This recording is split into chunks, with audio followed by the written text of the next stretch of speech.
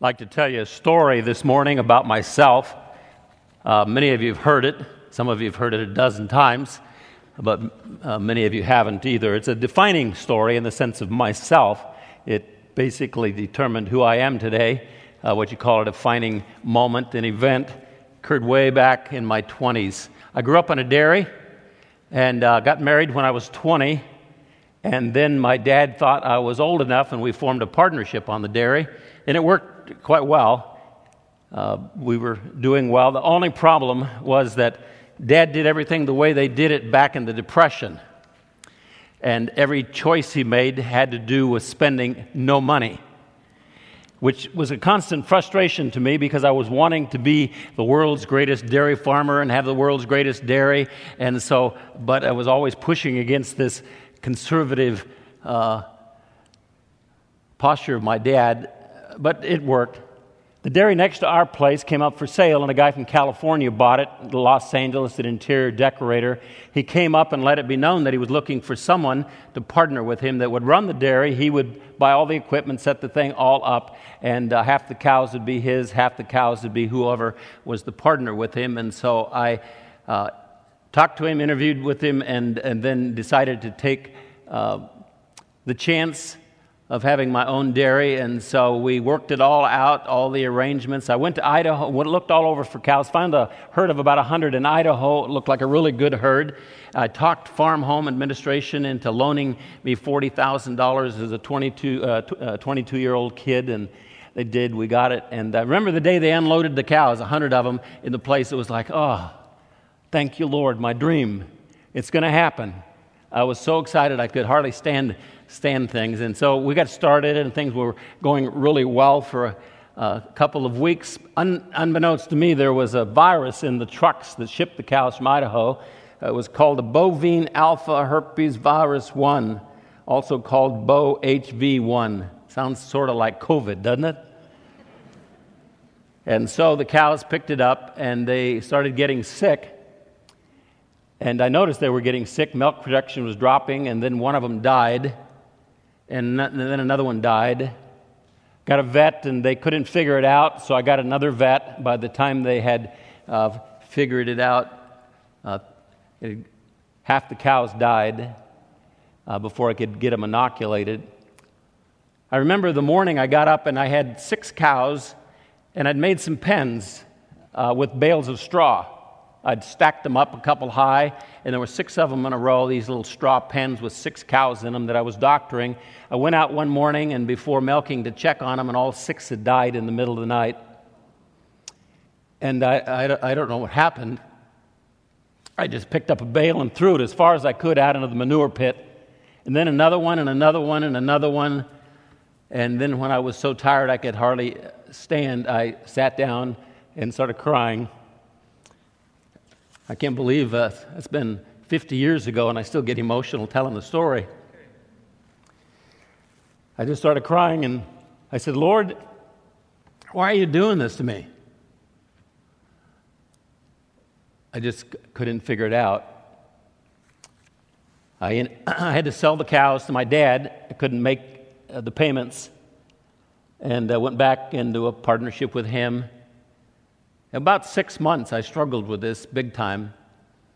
I went from being very angry to being depressed, and then my faith began to get weaker to the point where I began doubting even in the existence of God. And our church up in Trout Lake supported a lot of missionaries, and we had one there to speak, and he was from a closed country.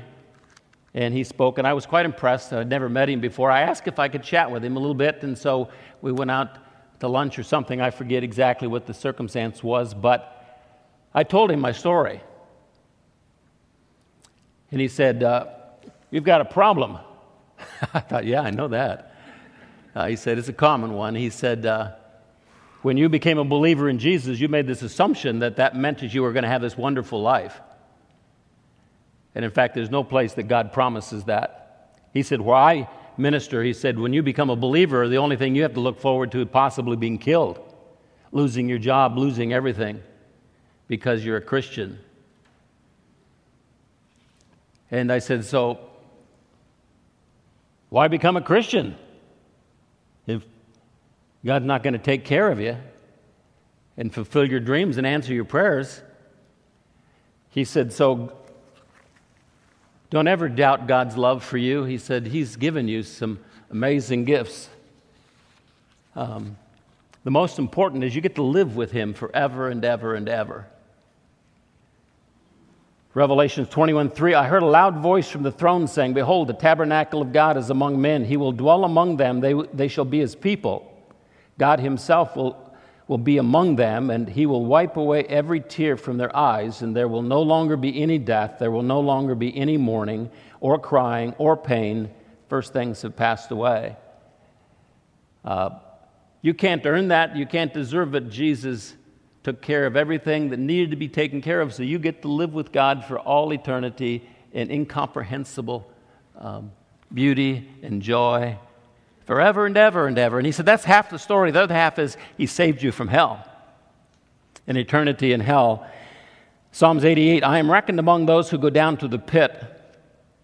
I become like a man without strength, forsaken among the dead, like the slain who lie in the grave, whom you remember no more, and they are cut off from your hand. You have put me in the lowest pit, in dark places, in the depths. Your wrath has rested upon me. You have afflicted me with all your waves. You have removed my acquaintances far from me. You have made me an object of loathing to them. I'm shut up and cannot go out. My eye has wasted away because of affliction. You don't have to go there.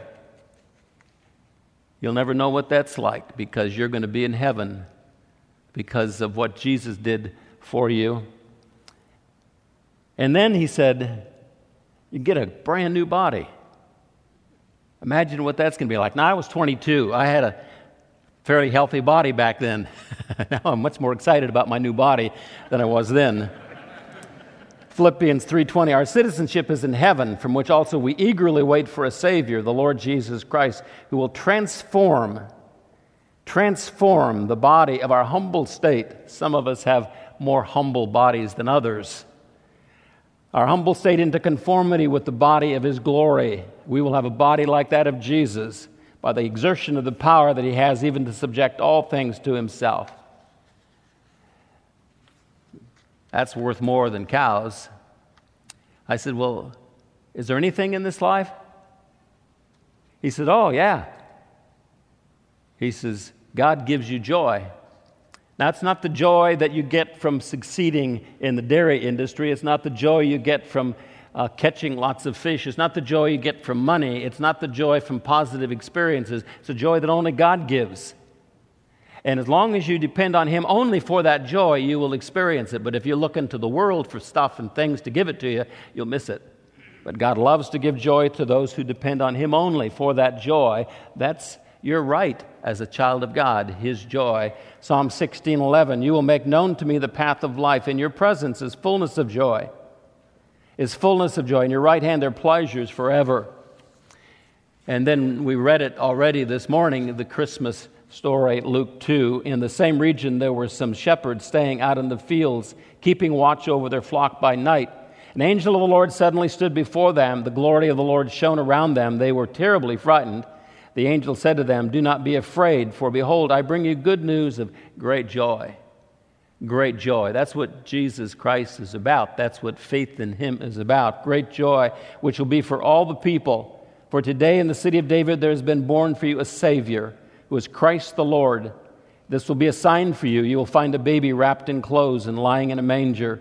Suddenly there appeared with the angel a multitude of the heavenly host, praising God, saying, glory to God in the highest, and on earth peace among men in whom He is pleased.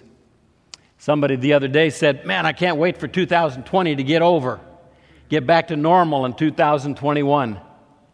I said, I'm not a prophet, but my prediction is that 2021 is going to be twice as bad as 2020.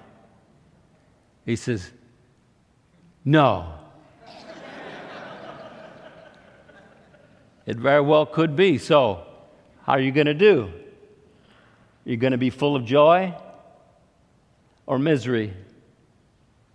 We have joy that comes from God as long as we look to Him for that joy. That's our birthright. That's our right. That's our blessing as a child of God, somebody that is trusted in Jesus Christ. And then there's peace.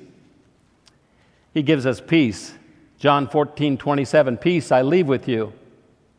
My peace I give to you, not as the world gives. That is, you can't get it from anything in the world. No success, no possession. Do not let your heart be troubled, nor let it be fearful. COVID's nothing. Shutdowns are nothing. God gives peace. And then he said this missionary I'm talking to, and then the greatest gift that God gives to you in this life is His strength. His strength. It's supernatural. And it's for the purpose of conquering life, conquering the evil one.